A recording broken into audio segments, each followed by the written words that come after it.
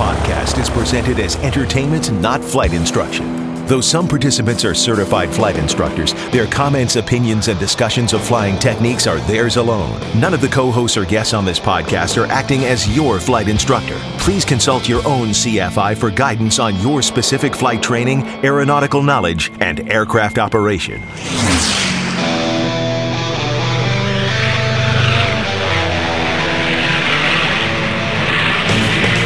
This is the Stuck Mike Avcast, an aviation podcast about learning to fly, living to fly, and loving to fly. Episode 245, Beyond the IFR Check Ride, coming up next in this episode of the Stuck Mike Avcast. Now here are your co-hosts, Victoria Newville, Eric Crump, Larry Overstreet, Russ Rosleski, Tom Frick, Rick Felty, and Carl Valeri. Hey folks, welcome to the show about learning to fly, living to fly, and loving to fly. Today we discuss common challenges for IFR pilots and tips not normally covered during IFR training. And joining me today is Russ Rosleski. Hey Russ, how you doing, man? I'm doing great, Carl. Thanks. You are joining us from the middle of America. And, yes, I think you had a little rain. Sahara dust. I think that's right. Yes. Yeah. Very good. We just cleared up, which is kind of cool. But that was actually a challenge. It seemed like it was going to be a challenge for flying, but wasn't too bad. Visibility was decent, I guess is a good way to say it. Decent. I flew on Saturday and down into Texas, and it was 3 miles of viz, and yeah, it was 3 or less. Wow. I flew an approach on a VFR day because there was no way I was going to find the airport. Not with that. Thank God we got GPS, but that's cool. That's cool. Also joining us, Bill English. Bill, hey, welcome, man. How you doing? Hey, good. I think the dust is headed our way now. Is it? So, and that's up in the mid-Atlantic states. Hard to tell, but I guess it's coming here. Cool. Any interesting flying adventures lately? I know Bill and I had one. Yeah, just that, and then with one of our other compadres the very next day. So yeah, so cool stuff. And I've got the avocados. They were really good, not quite ripe enough. Yeah, you gotta let them sit. Yeah, they'll sit a little bit longer. But anyway, before we get started, quick word from our sponsor. Take it away, Larry. Do you want to pursue a career in aviation as a pilot, air traffic controller, mechanic, or dispatcher? Or do you just want to earn that commercial or instrument rating, but you need help paying for it? The Aerospace Scholarships Guide at aviationcareerspodcast.com has over $50 million in available scholarships. Many of these go unused because people don't apply for them. For just $10, you'll receive a full year subscription to the guide, which is updated monthly. Every scholarship is personally verified to make sure it's accurate and still available. More information is at aviationcareerspodcast.com. Well, thanks, Larry. Don't forget to go out to aviationcareerspodcast.com. Check out the courses that include the scholarships guide and also career coaching. I know during these times, a lot of people are wondering what they're going to do, especially flight instructors, et cetera, during the period of being furloughed or laid off. And we do a lot of coaching along those lines. Have a lot of experience, been doing it for over 20 years, helping people find jobs when they lose them. And also in that scholarships guide, 32 new scholarships, 18 updates, and a new section called Scholarships for Adults. Let's do the pre-flight. Anyway, let's move on to news and announcements. We have a new series coming up on the 737 MAX, and it's an analysis by a gentleman who has a lot of experience with the 73 MAX and also both flying and has researched it quite extensively. Go over a couple things like what is a 73 MAX, the different iterations of a 737, which is kind of cool. And you're wondering why we're talking about this on a general aviation podcast. And you'll be surprised how much we can glean just in general as pilots, obviously, through these accidents and the analysis there. Quite interesting what they come up with some of the analysis and also conclusions and opinions as to what to do moving forward. We're seeing a lot of training that's being changed both on the GA side and the airline side because of those accidents there. That was a really interesting accident. It's also something in the news lately, and we just want to kind of put it forth there so we can go through the analysis so we can learn from it. So look for that series. It's going to be in between our podcasts, so our regular ones are on the 1st and the 15th, and then so on the 8th and the 22nd, you'll hear those. It's a 5-part series. Now entering cruise flight. A lot of times, once we get our IFR check ride done and we're ready to get out there in the system, we sometimes feel that there's, kind of a gap there because there's real life experience and there's also the training. We can never have enough experience flying IFR, and we're always learning. But, there are some problems that I think that, Russ came up with that really are repeated quite often. And Russ, you're very active in the IFR training environment. So I think this is something that we all find when we finally get out there and fly with instructors. And I think it's a really good idea. And I think you would agree, Russ, hey, get out there, fly with your instructor, do some real IFR world flying, don't you?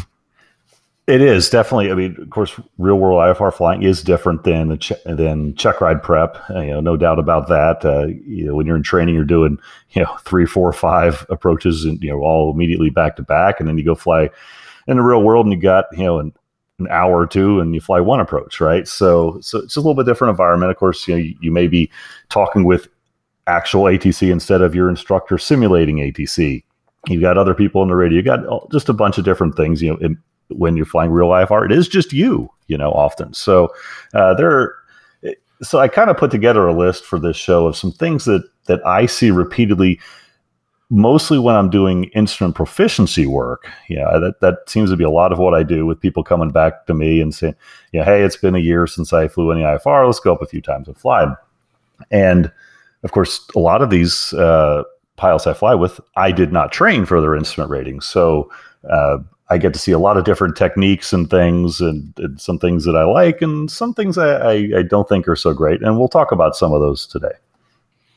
Well, that's great. And also, Bill, you've been doing a little bit more with the instructing, and I know you went up and flew with one of our compadres, so it'll be kind of interesting, some of the things that you've come up with in this list. So, guys, let's get started with it, though. So the first one, I think, let's see, that would be Russ. The first one comes up with you. So let's go ahead and dive into some of these things that don't sometimes get covered during IFR training. Yeah, so this is an interesting one that I see repeatedly. And I always taught and that it's a good idea. When you reach a final approach fix on any instrument approach, you've got everything set before that point. You reach a final approach fix and you put the gear down, if applicable, of course. You make maybe a slight power adjustment, and then you pretty much do nothing else until you get the runway environment in sight. The idea, of course, is you're in the clouds. You want to have a nice stabilized approach. There are, I'm sure, some different airplanes that require different techniques and such, but in general, for the light GA aircraft I've been flying, I teach once you're past a FAF, before you break out of the clouds, you do nothing to change your configuration. Nothing. That includes not pushing the prop lever up, or putting in more flaps, or dramatically changing the power. Unless you need to, you should have all that set. And it's interesting because I do kind of, like I said, kind of preach this, and I was flying with a pilot a month or two ago, and he and we're coming down final, and this is again just a proficiency flight. This is not a real, not training for a check ride or anything. And he's coming down final, and he's just got the needles are nailed. I mean, they are locked in. I thought the indicator was broken, So, and he's perfect. And then about halfway down final, I guess he thought, I need to have another notch of flaps to land. So he puts in our notch of flaps real quick, and I just kind of watch him because I've told him this before. And sure enough, what happened? He put in a notch of flaps. He ballooned up. He went above glide slope, and he spent the rest, the next 2 or 3 miles of final trying to get everything back and situated. He was nailed before, and then he put in that one notch of flaps, and it made his life so much harder. So and then after that, he said, "Man, now I see why you don't want me to do anything." And I'm like, well, yeah, unless your airplane requires it, or you're, I don't know. Oh, Carl, tell me. So in the airline world, how's this work? Yeah. So normally we are we continually decelerate where I work, and mostly configured by the final approach fix. So I can't say it's a hard, fast rule. But, we have to be at 1,000 feet stable, which one of the things includes configuration. So we have to be totally configured. There are instances where we aren't fully configured at the final approach fix. And that actually is something that, especially when you're flying real fast, if you really are not already slowed down and you're not configured, can really bite you. But yeah, we actually, it's a little bit different, but in general, you're right. I mean, we want to be pretty much configured, have most of all of our checklists done, but you'd be surprised how late we finally get the final set of flaps. But with that said, we're flying with two people all the time. Right. So when I'm asking for the flaps, I'm telling someone else to do it. I'm concentrating on flying the plane. I'm not concentrating on any of those configurations. So that's the difference here, I think, is we have lots of other people helping us in the cockpit. So I agree. When I'm flying alone, IFR, I try not to change a darn thing, except I will do, obviously a checklist at the end, say, oh, did I do my, did I push the prop lever forward or accidentally? If I didn't, I'm just checking them. I'm not configuring. I think that's kind of the point we're trying to make here. Yeah, I think in what you said was a good point about having a two-person crew there, Carl. I mean, light GA, it's just us. Our focus really needs to be on flying that final, keeping those needles centered. In virtually all light GA airplanes, if you break out anywhere above minimums, you're going to have plenty of time. If you want to get in more flaps or do anything like that, you're going to have plenty of time. I mean, think about a 172. Even if you break out at 200 feet, you still got 30 seconds before you get to the runway, right? So you got tons of time if you really need to reconfigure. But plus, generally, you only need a couple thousand feet to land most, light GA airplanes. So, if you got a 5,000, 8,000, 10,000 foot runway, you got lots of room there. Don't worry about it too much. So again, when you say configure the final approach fix, I think you said this, the airspeed's one of those big ones too, as far as not reconfiguring there. I mean, you're set, everything's done. Yeah, I like to have everything done. Airspeed's on, the gear, the flaps, the power is set, everything as much as possible. So I see a lot of people, especially in GA, reconfiguring as far as their speed is concerned after the final approach fix, and that throws them. I like what you gave as the example of the flaps, but you see people have everything nailed, and then they decide, I'm going to slow down 10, 15 knots, and then it just goes off the rails. Even that can actually run. If you're really experienced, I get it. There's people out to say I do that all the time. I understand, but in general, how much do we really fly IFR down to minimums? It's a real good idea to be configured. I agree. It's interesting, Carl, with the airspeed too, because I've seen exactly that, where someone's coming down real fast or maybe a little faster and they say, okay, I'm going to slow down. Even if they're using the autopilot, it can cause problems. They pull the power back. Well, okay, the autopilot needs to make some trim changes. Well, depending on how fast the autopilot reacts, in a lot of them, they end up going below glide path, and well, then they see that, so they push the power up, and then it just becomes monkeying with the throttle to help the autopilot stay on track. So, yeah, don't use your autopilot to help you. Don't try to fight it. Right, that's for sure. So I think that's some great advice. Try not to configure after final approach fix. Obviously, if you have to, you have to. Like if you forgot to put the gear down.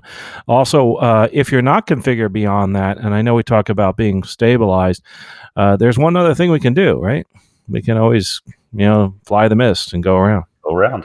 Yeah, and that's something I think we, as a matter of fact, that I was looking at that today, watching someone do an approach, and after about the third bounce on the landing, I was wishing the person would go around. It's kind of the same thing. Is that if we aren't ready to land and we aren't configured properly, it's just go around, go do the mist. Which brings up the other point. You should always have that in the back of your mind, right? As far as going, it should always be a missed approach in your mind. That's for sure. So I like the idea. Final approach fix, no configuration changes. So what are some of the other things that you came up with that you, if that's enough you want to talk about there? Yeah, I think that's good there. Of course, if anybody has any feedback, they're certainly welcome to write in, and we'll handle that on our show, definitely. Okay, the other one, and we had talked about and interviewed the host for Opposing Bases.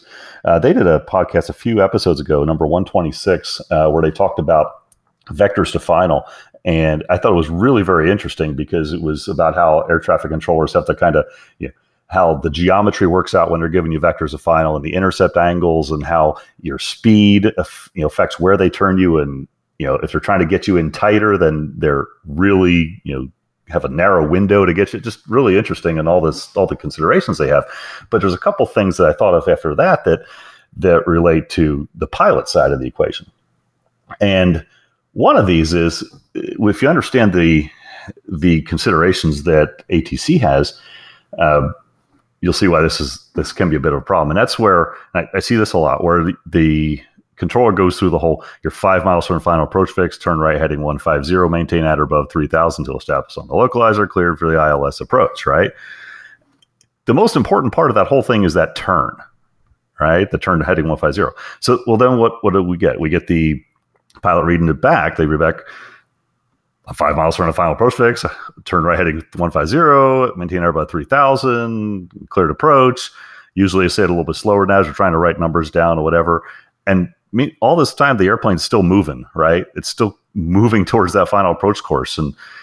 And I've seen it where this whole process of the controller reading instructions, then the pilot reading instructions, then the pilot, making sure it writes it down, and then maybe turning the heading bug, and then turning the airplane can take quite a while. Meanwhile, that course line maybe has passed you by now, or maybe it's becoming really tight. So what I try to do is, number one, you should have a pretty good idea what that heading is going to be. It's going to be about 30 degrees to final. So you can figure ahead of time what the turn's going to be, so you know it's coming. And once that controller starts giving me that clearance and includes the heading, I'm probably going to start the heading and then worry about reading the rest of it. That's a little bit of a technique thing. Not everybody may agree with that. They might want the whole thing to be done, but I found that works out pretty well in most cases, where you just get the turn started as you're reading it back. So with that said, do you think I think so one of the things that's nuanced here is the fact that you talked about visualizing, where you're going to turn and in which direction, that type of thing.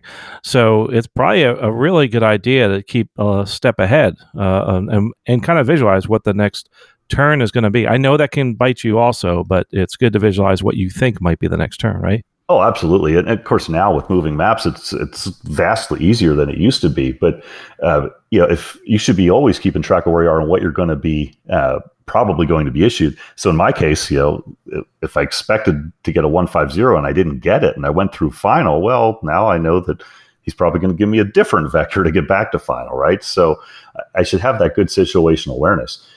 And that really feeds into kind of a second topic as well with situational awareness. So thanks for bringing that up. Is that when you get that, in my case, heading 150 to intercept the final approach course, in the past, before moving maps, we didn't really know where that was going to have us intercept final. We just had to trust that the controller was, putting us in a good spot. But I've seen numerous cases, and if it's windy or whatever, where that heading that they assigned is not really going to work out. It might cause me to intercept final after the final approach fix, for example, or really, really close to it, where I'm not going to have much of a chance to descend if I still need to, or to get lined up, or get things configured and set, which we talked about in the first point. So keep your situational awareness. If you're looking on your iPad or on your GPS, and if it doesn't look like it's going to work out quite right, let the controller know.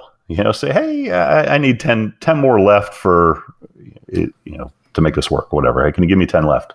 And they're not going to have a problem with that because if it doesn't work, then you're going to go missed and just mess up their whole plan anyway, right? So yeah, they want it to work. They're not going to have a problem with that. So just like you were saying, Carl, keep that situational awareness and use some, your background and experience in piloting to know, hey, this isn't going to work, and let them know. Yeah, query the controller. I think that's really important. And, it's like they'll give you a heads up usually if you're sitting there and you get anxious and you're like, gosh, are they going to turn me? And usually they'll tell you, they should tell you if they're going to turn you or fly you, across final. Right. But it is a good idea to ask, especially if they're not too busy. Now, if they're super busy, you have that conundrum. Do you want to actually interrupt them? And then sometimes they'll come out and says, yes, I know, I flew you through final turn left heading, 090, intercept the final approach course. And that happens. So there's some judgment there, right? Well, there is certainly. And I remember one case where I was, they took me across final, and then they gave me a vector that was going to re-intercept, but I could tell by the geometry of it, it wasn't going to work if I took that new heading to intercept from the other side. So I just told the controller, That's not going to work. Give me a box back around, and the controller just took me out and boxed me around, and it added 4 minutes to the flight or something like that. It was no big deal. Yeah, it's interesting when a lot of times we think that the controller is making a mistake or whatever, and sometimes they have a change. There's a change in wind direction. There's one other thing that I always suggest to people in this situation is if you can do it, and the controllers love this, is tell them, what's the winds at your altitude? Because most of us have those readouts on our iPads or on our GPS that tell us what the winds are. That is a huge help, especially if you see the winds changing rapidly, and that could be really different between, say, 3,000-4,000 feet in the ground.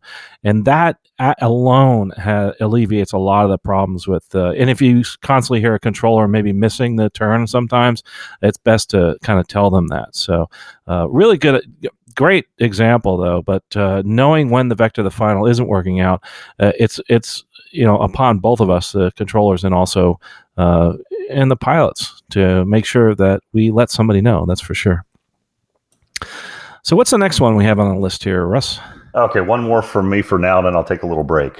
All right, so this is a simple one. I think many people probably know this, but it's really useful, especially when you're trying to track a course down final. Most of us have some kind of a magenta line display, and this does maybe cross into the area of following the magenta line, but it sure is a useful trick. Okay. So you've got a wind correction. You're coming down fine and you've got a wind correction, right? So maybe it's 5-7 degrees or something, right, to one side. If you as you're flying your heading and trying to figure out what that wind correction is, if you look over at your GPS and see, hey, that magenta line, my track line, is pointing straight up, well, that's your wind correction. That means whatever heading you're on now is what you need to maintain that track.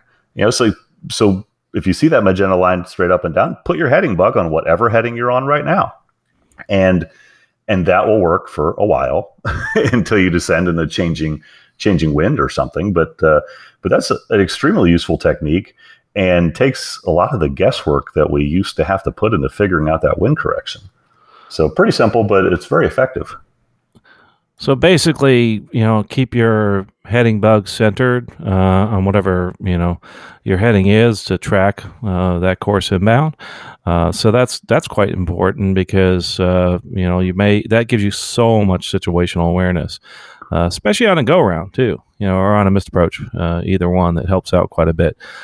So really, that's some great advice. How many of us do that? I'm not sure. And I'm sure that I've seen some that auto center that heading bug. So that's kind of interesting too.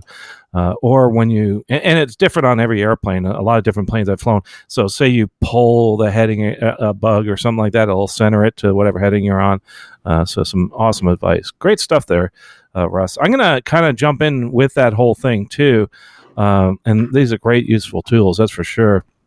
And the track, you talk about the course and the track, and basically our course is, basically say you're flying between two different airports, that's going to be your course. You may have to go to a VOR and change direction, etc. But I think this word track, a lot of people get confused of, and that's basically along the ground. What you're following is a good, simple description of what that track is. And one of the things that I've noticed is, as we start flying, we wind up referring to track and referring to course. And in most of our GPSs these days, like for instance on the 430, let's use something I know, it has this desired track to get to your destination, and it figures out what you're supposed to fly. That heading, it'll actually come up on the heading bug, like you said. You can center that, and if you hit the nav mode on your GPS, of course you're going along that desired track over the ground. But one of the things is that a lot of times, like you said, the heading and the course and the track don't match, and you're like, well, why is that? And obviously it's never calm winds, is it? So that's one of the solutions there, and sometimes I find we forget about that. That's one of those skills. that actually goes away sometimes. So it's really, really important.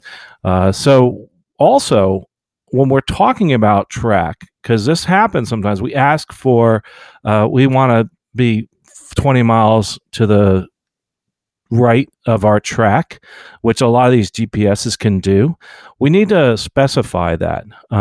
If we're going to do that, we also need to specify. Some of these folks go fly down in the Caribbean, especially from Florida and stuff, and we fly these tracks, and we might be out of radar contact for a while, etc.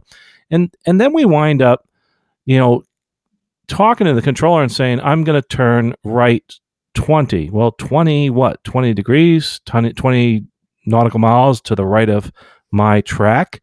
And so that's really important to understand that term. I know that that's going to happen, to some people where they're not used to doing the tracks and stuff. So kind of keep that in mind, that if you're talking course, there's a heading. Heading is the heading you're flying, looking at your heading bug, that type of thing.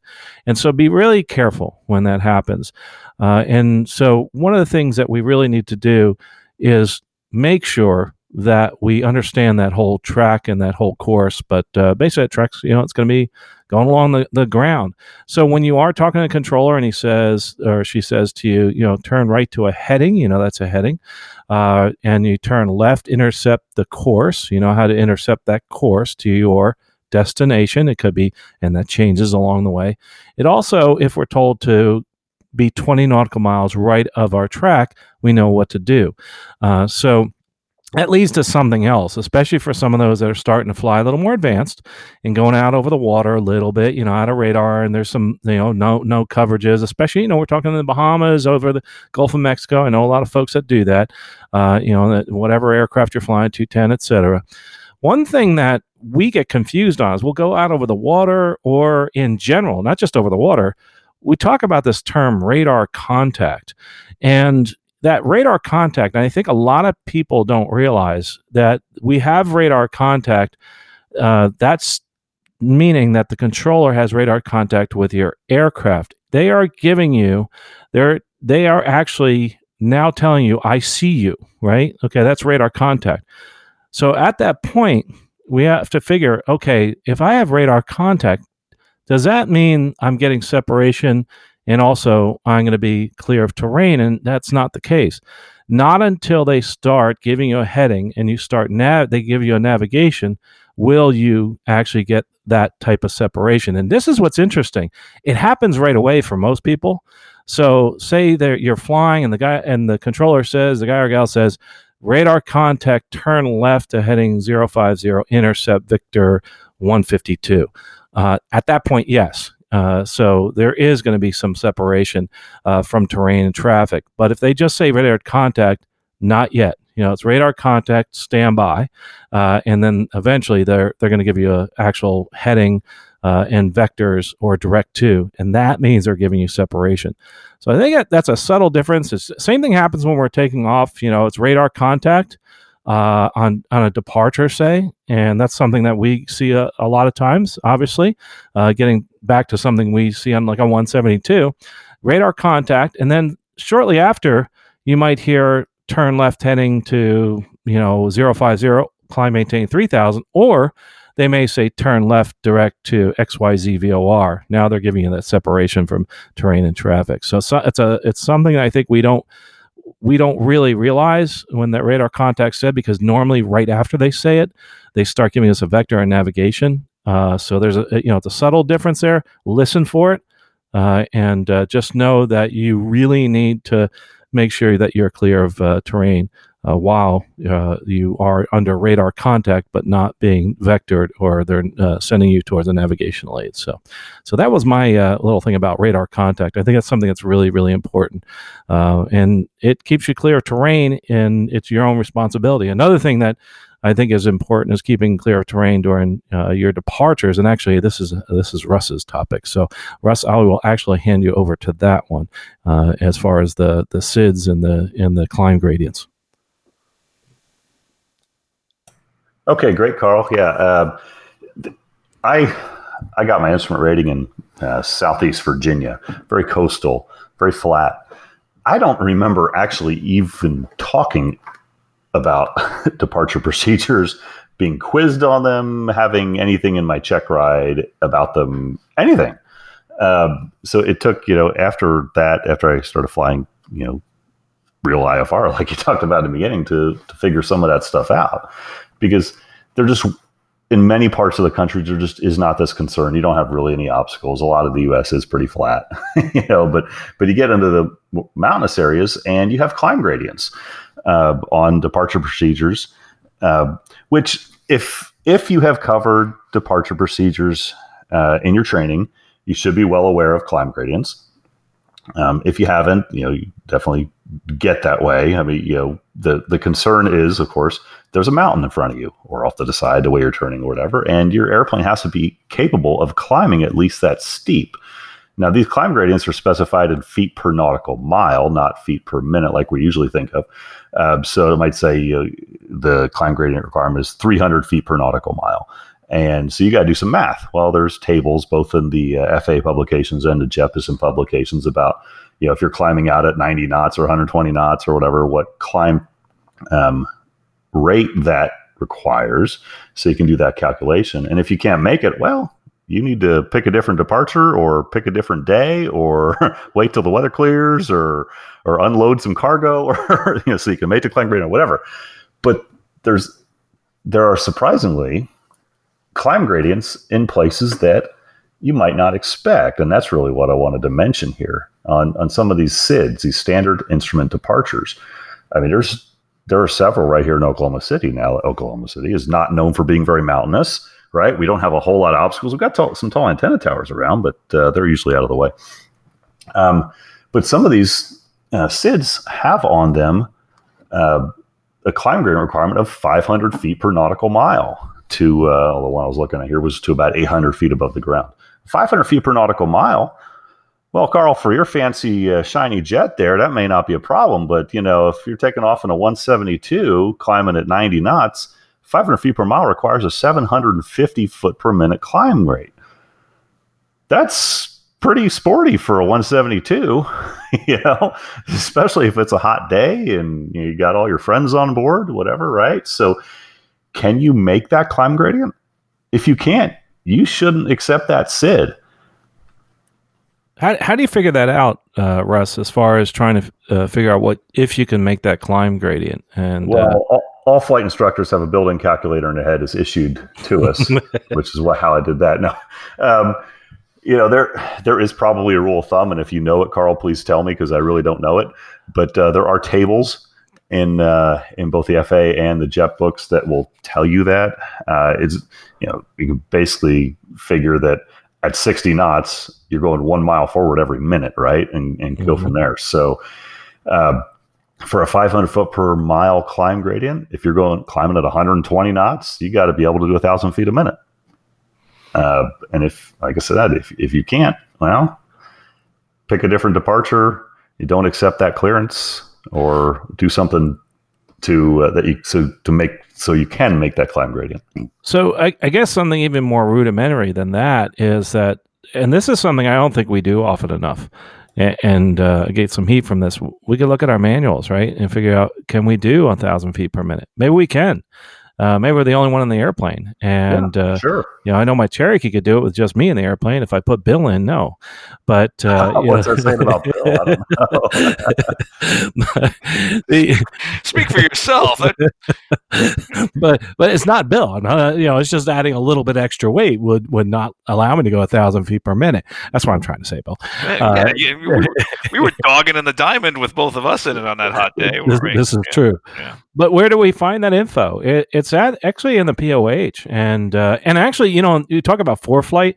There's some tools in there, and we talk and other tools. I hate to just say ForeFlight, but there's other programs out there that you can figure out. Hey, can I do the required climb gradient? It'll figure the whole thing out for you. If you just plug in the gradient, it'll give you what type of feet per minute you need to do, and then you can go back in and see if your airplane can do it for the conditions for that day. It's something I think we really should start doing more of. It's kind of like doing weight and balance every time we go out and fly. Of course we do that, right? And well, it's not always. And I know that there are a lot of people have them memorized for certain ranges, but especially when you start bringing on more people, more bags. So that's kind of the point I wanted to bring home there is, let's look at our manuals to see if we can make it. And take a careful look at that airport that you're climbing out of as well. You may have different options. You kind of mentioned that a little bit.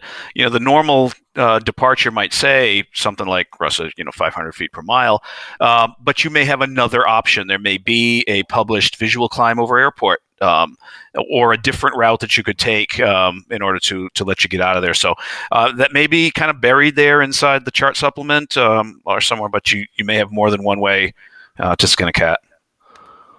Yeah, I'm glad you said that because and I think we may have mentioned a little bit here, but look at your obstacle departure procedures.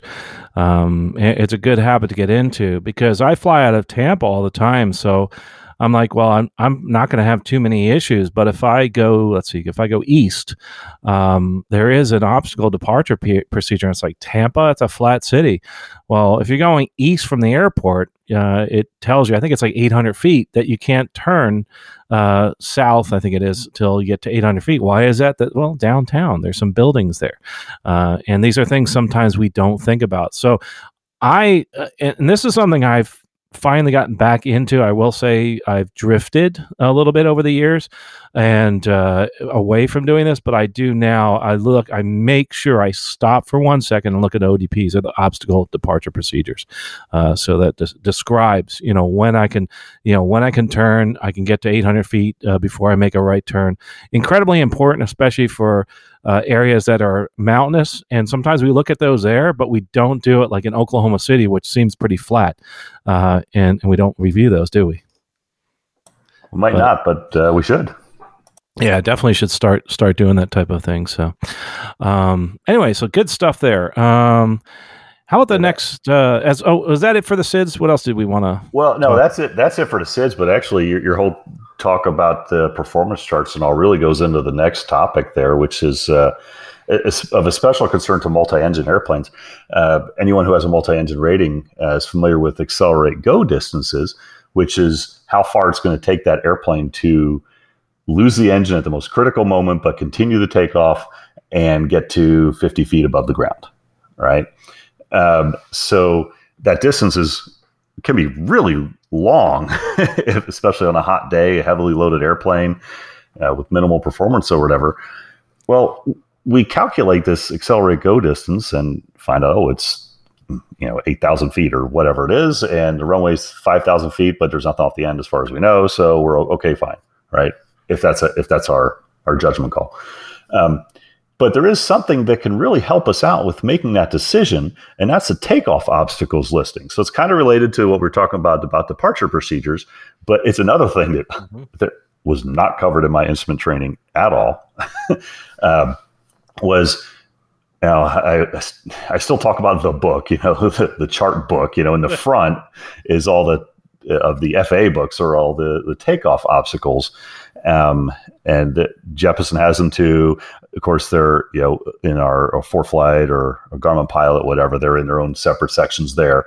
But if an airport has a instrument approach, it has therefore then been also evaluated for some kind of a departure procedure. And if there are, low obstacles out there that are pretty close in, those are identified in the takeoff obstacles list. And this might say something like, tree 1,000 feet from the departure end of the runway, 20 feet right of center line, up to 100 feet AJL or something like that. Okay. Well, that tells you there's something. It could be a pole or a fence if it's low enough, or a building, or power lines or whatever. But it tells you where they are and how far they are from the departure end of the runway. Well, if you know how far they are from the departure end of the runway, you can add your runway length and figure out how far they are from where you're starting your takeoff roll, and use that to help figure out, is my accelerate go distance adequate? Am I going to be okay?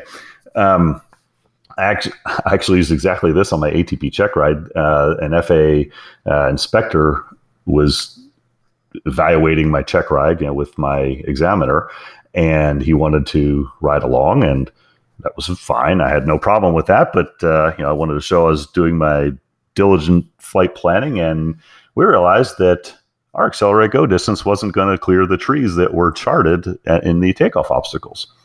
And, so he wanted to come along the ride, so I ran the numbers a few different times. So no, it's not going to work. Eventually, we settled it. We did most of the check ride without him, and then he hopped on for one or two approaches at the end once we had burned off enough gas to go and make this accelerate go distance work. So it was very interesting to me how something that you don't really pay a whole lot of attention. There's a fence 4 feet from the end of the runway up to 1 foot above the ground. You don't pay attention to that stuff, and it becomes kind of in the back of our mind somewhere. But then you see this, there's a building 500 feet off the end of the runway or something like that really wakes you up. So single engine, of course, well, it's just another obstacle out there that you have to make it over. But multi-engine, of course, you have more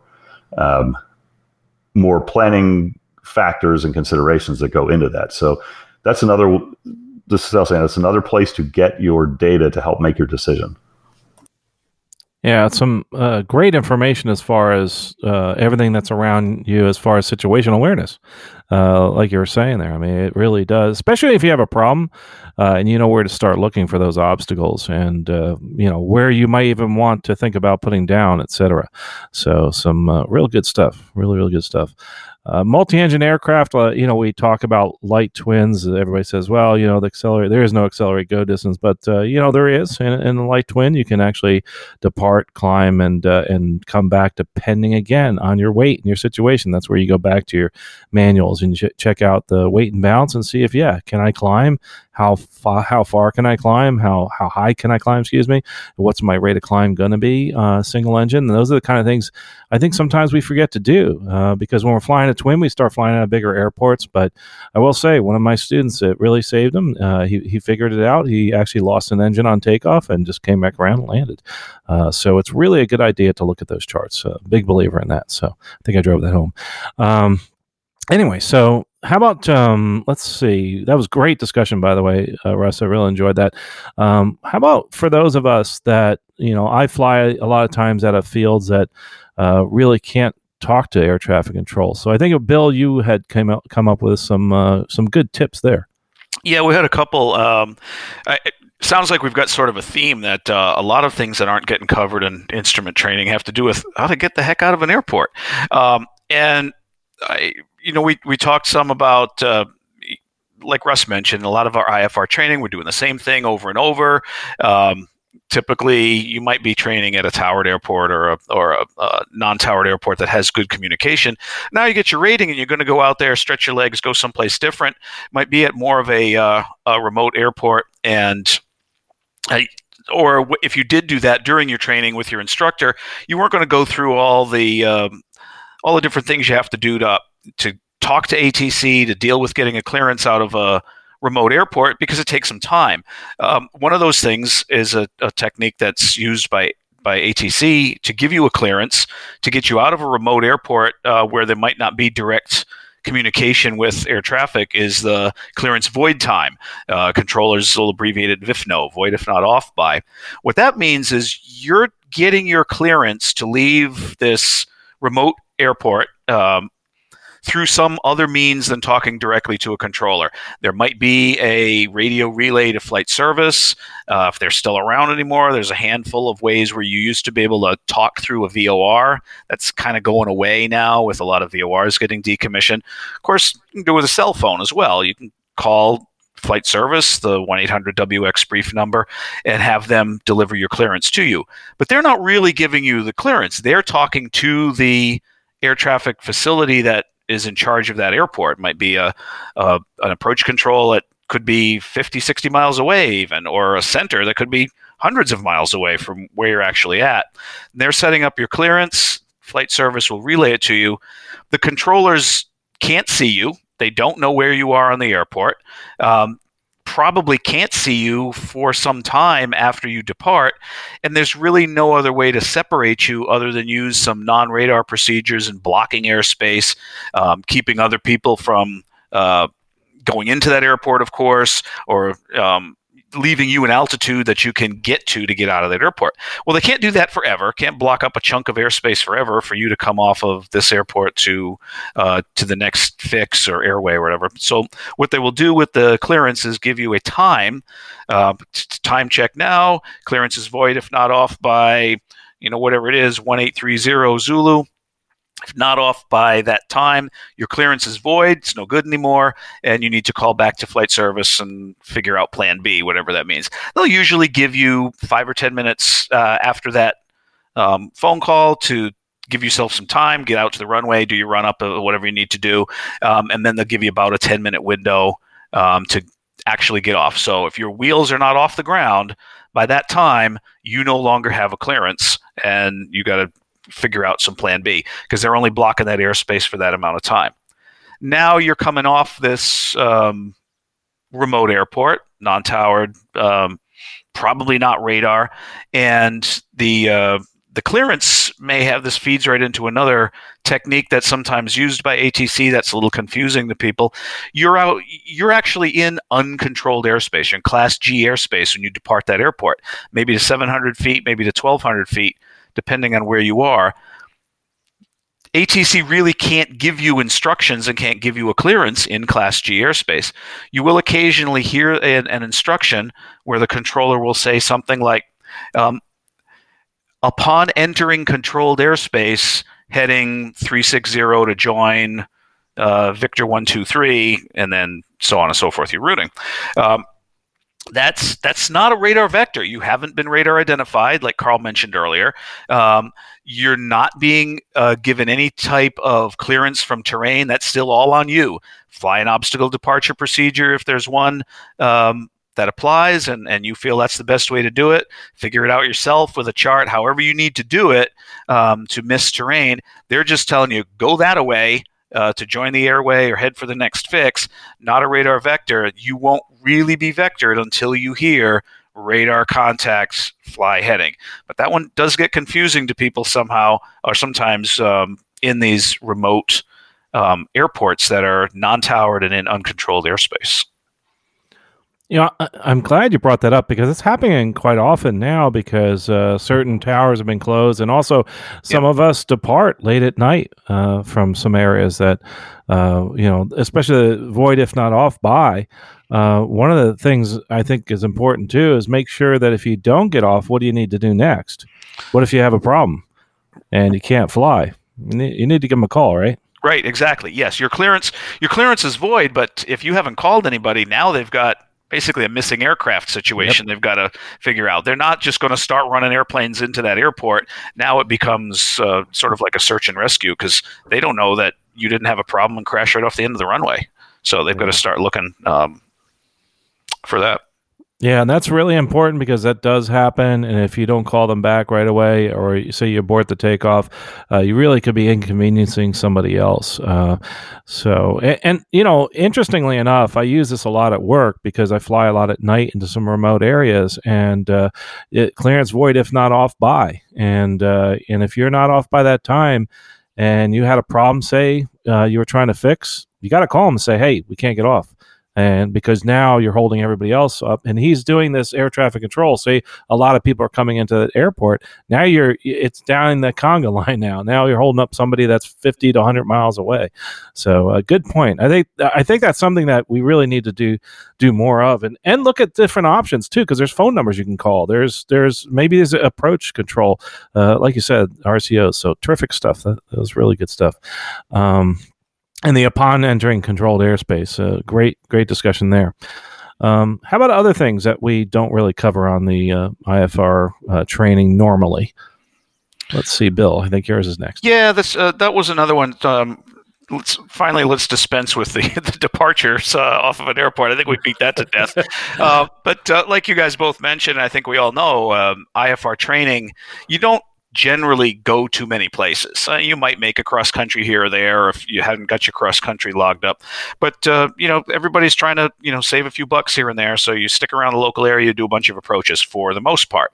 And now you get your rating, you want to go somewhere.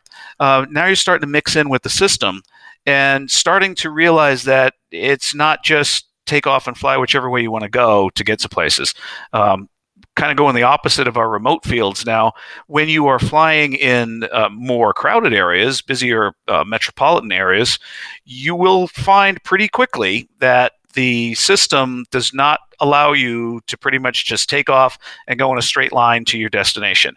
There's going to be different routings that's used by ATC to get you this way and that, and some of it may not be very evident to you why they're going the different ways that they're going.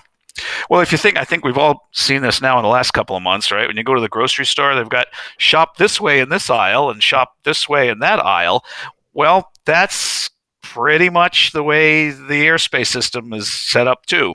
The big airports have the indoor and the outdoor, and they're going to be used, and they're going to be full of jets and other things like that. And in some places, you've got a lot of complicated airports around, and the major traffic is going in and out through some various locations, and that's probably not where you're going to be going in your small plane to cut right across there. So there's a whole tangled mess of routings that's worked out between air traffic facilities so they know where to expect airplanes. And those are coded into their system through a number of different techniques. You'll hear them called preferred routes. So airplanes coming from, City A or the satellite airports around City A going to City B are pretty much going to follow the same track. And that's going to avoid the traffic that's going between cities D and E and so on and so forth. You will find very similar to SIDS and STARS, but in a more general sense, what's called preferential departure routes, sort of like STARS and SIDS, and preferential arrival routes, sort of like STARS, that will funnel the aircraft into that general shape of the SIDS and STARS for the big airports. Again, to give air traffic an idea of the indoor and the outdoor, just like driving on the right side of the road. In the old days, it was a little more difficult to figure out where those were and how to figure out which route you might get. You mostly would just file what you wanted and bring lots of sharp pencils, and ATC would tell them to you. In our recent years, of course, ForeFlight, the solution to all things apparently, can pretty much tell you the routes that have been used between different city pairs, and publishes a lot of those routes in an easier form than hunting them down. There once was, the book you could flip through for that, but it was not very user friendly. But our electronic flight bag software now can help you do that. There was one set of routings that I've gotten asked about a number of times. I heard this crop up in a conversation, sort of hangar flying, not too long ago. And it's called TEC, Tower and Route Control, and that's another set of preferential routes as well. And just don't want to belabor it, but what is it, and why do you care about what tower and route control means? That's a historical kind of leftover thing. Back in 1981, when the air traffic controller strike occurred, and staffing was at bare skeleton crews back then, they had to do something to keep the traffic flowing, and the centers, the air traffic control centers, were of course hit hard with the staffing, and the jets, the airliners at the time were their primary concern. They wanted to keep the load of general aviation and lower altitude traffic off of the centers so that they could handle the airlines. So this system of routes that would keep the lower altitude and the general aviation traffic within the approach controls and out of center airspace was developed. Now, back then, we didn't have so many of the big giant super TRACONs like we have now, the New York and the SoCals and Potomacs and things like that. Most approach controls were just the single main airport, kind of small, 40-mile radius, 8 to 10,000 feet at the most. So these routes were set up to just go through those small little facilities and keep them away from the center. Now, obviously, the system recovered, and that wasn't so necessary anymore. And then the TRACONs grew large. Those smaller TRACONs all merged together, became one big facility, and their airspace increased and everything. So it kind of doesn't matter much anymore, but there are some systems that they adapted there to keep traffic within the one facility when you're in one of those giant approach control airspaces. It just helps simplify things in coordination. So if you could make your trip and stay completely within, for example, SoCal TRACON in Southern California, without cutting off this one little corner and bumping into the center or bumping into another facility, helps keep their coordination down. So you'll see routes like that to just, again, keep the traffic flowing, minimal coordination for the controllers. So you'll see those listed in the chart supplement. ForeFlight pops them right out for you anyway. They really don't mean anything different than a preferential route anymore, but that's what the whole reason for those is. Yeah, it's a great tool, that's for sure. And a lot of people don't think about it. Say they're in the New York area and trying to get down to where you are, or get down in the DC area, say, and Baltimore. Use Tower en route control. It really makes life a lot easier. And I've used it quite often, and I think it's great. Sometimes we forget about it. But good stuff. Boy, Bill, that was great discussion there. Anything else, Bill, that you have is for I think that's about the only the notes that I got. We're looking good. And also, I think, Russ, that was it. I do have one more thing to add. One of the things that I do a lot of, and I do a lot of interview prep for like the airlines. That's basically my business, and especially on the other podcast.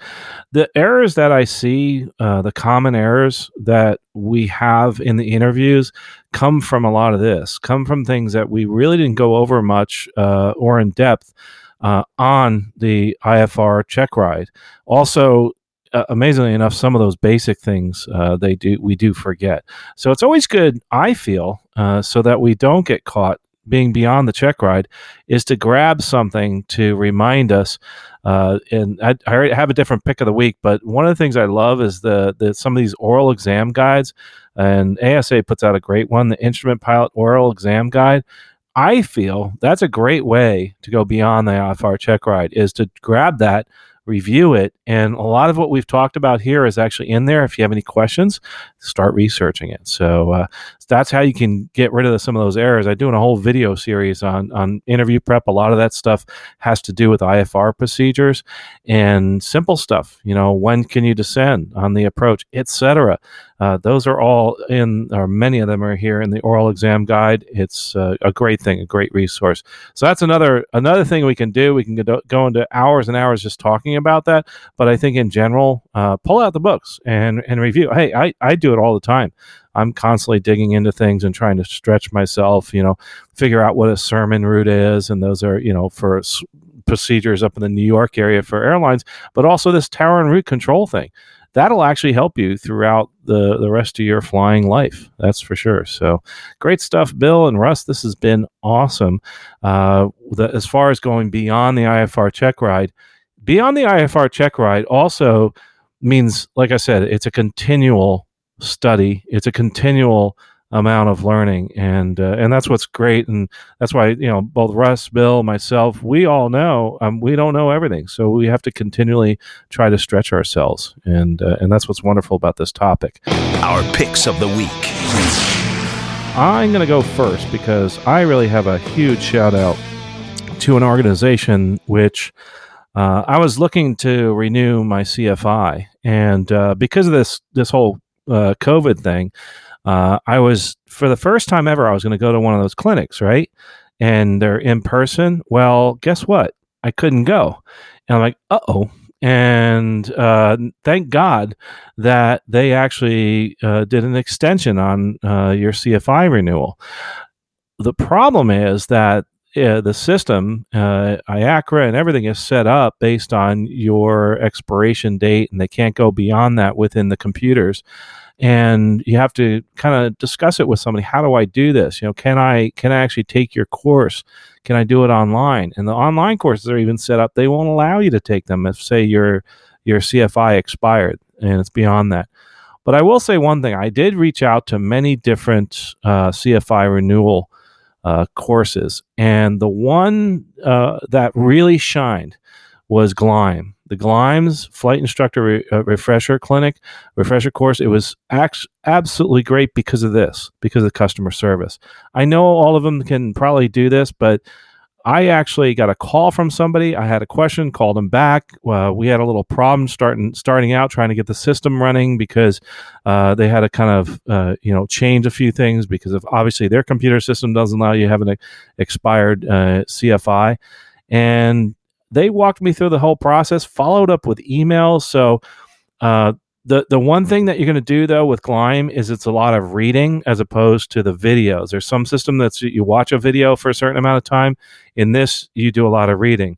The only downside is I tend to sometimes read fast, and I found out I'd finish the unit, and you have to spend, I think it's 40 or 45 minutes on each unit. Sometimes I finish in 20, so I'd have to go and read it again, and then I'd have to go back and over that. So that's the one thing that I'd have to say is for some might be a downside, but I actually really enjoyed it. It's my second time using Gleim. They really shine. I really highly recommend them.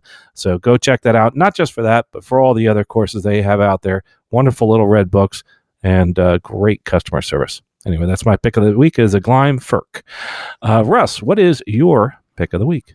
Well, Carl, I'm actually in a bit of a quandary right now with my pick of the weeks because I was given a box of books. No. A gentleman I know gave me this box. It must be 30 aviation books in there that he collected over the years just from, used bookstores and library sales and whatever. Cool. And it's great. I've been going through them. I've read several already. The problem is, these are books that, might be kind of hard to get, if I recommend, you got to go read this one. Well, that's a great recommendation, but how are you going to get this book that was, printed in 1952 and has not been reprinted and, that kind of thing. So I'm in a quandary. So it's not a book this week. Oh my gosh. Yeah, I know. Well, we did the interview on the last episode with Nathan, so I think that covers that. But so actually, I couldn't believe we have not yet had, as far as I could tell, my flight book as a pick of the week by anybody. This is an electronic logbook that lots of people use. I've used it for years. I love it. And the best thing I love about it is it's free. It does everything that most of the other electronic logbooks do, I think. Haven't tried them all, but, it does, the tabulation of times for check rides and 8710 forms and insurance and, all that kind of stuff. It backs up the data. You can make donations and it'll, back up the data every day if you want. So it's your data. It's real nice. If the guy who runs it goes out of business, it's still your data. You've got it. Tracks the flights, tracks landings, takeoffs, cross country, night time, all that kind of stuff. And the developer is very responsive. I mean, you send them an email about some bug or something, and I've seen it fixed minutes later. It's just amazing. So, so highly recommended, myflightbook.com. Also, it's, an Android and iOS app and they all work pretty seamlessly together. So it's pretty nice. And the price again? Free. Wow. Free. Yes. He does ask for a small donation if you want those, daily backups, which I thought was completely worth it. So, but yeah, free. Wow, that's terrific. So My Flight Book, we should have them on sometime. It's I'm looking at the stats. I mean, millions of flights and lots of aircraft. So cool stuff. myflightbook.com. I think it would be fun to have them on sometime. Let's go find it. Yeah. But thanks, Russ. That's a really cool one. It isn't a book, but it has the word book in it. That's why you picked it.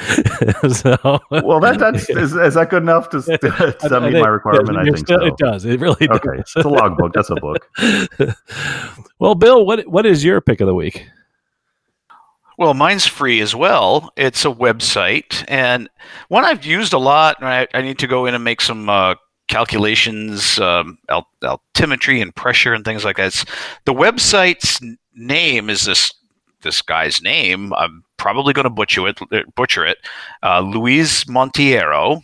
I believe he's a Brazilian pilot who has put together this website with an enormous amount of calculators and spreadsheets.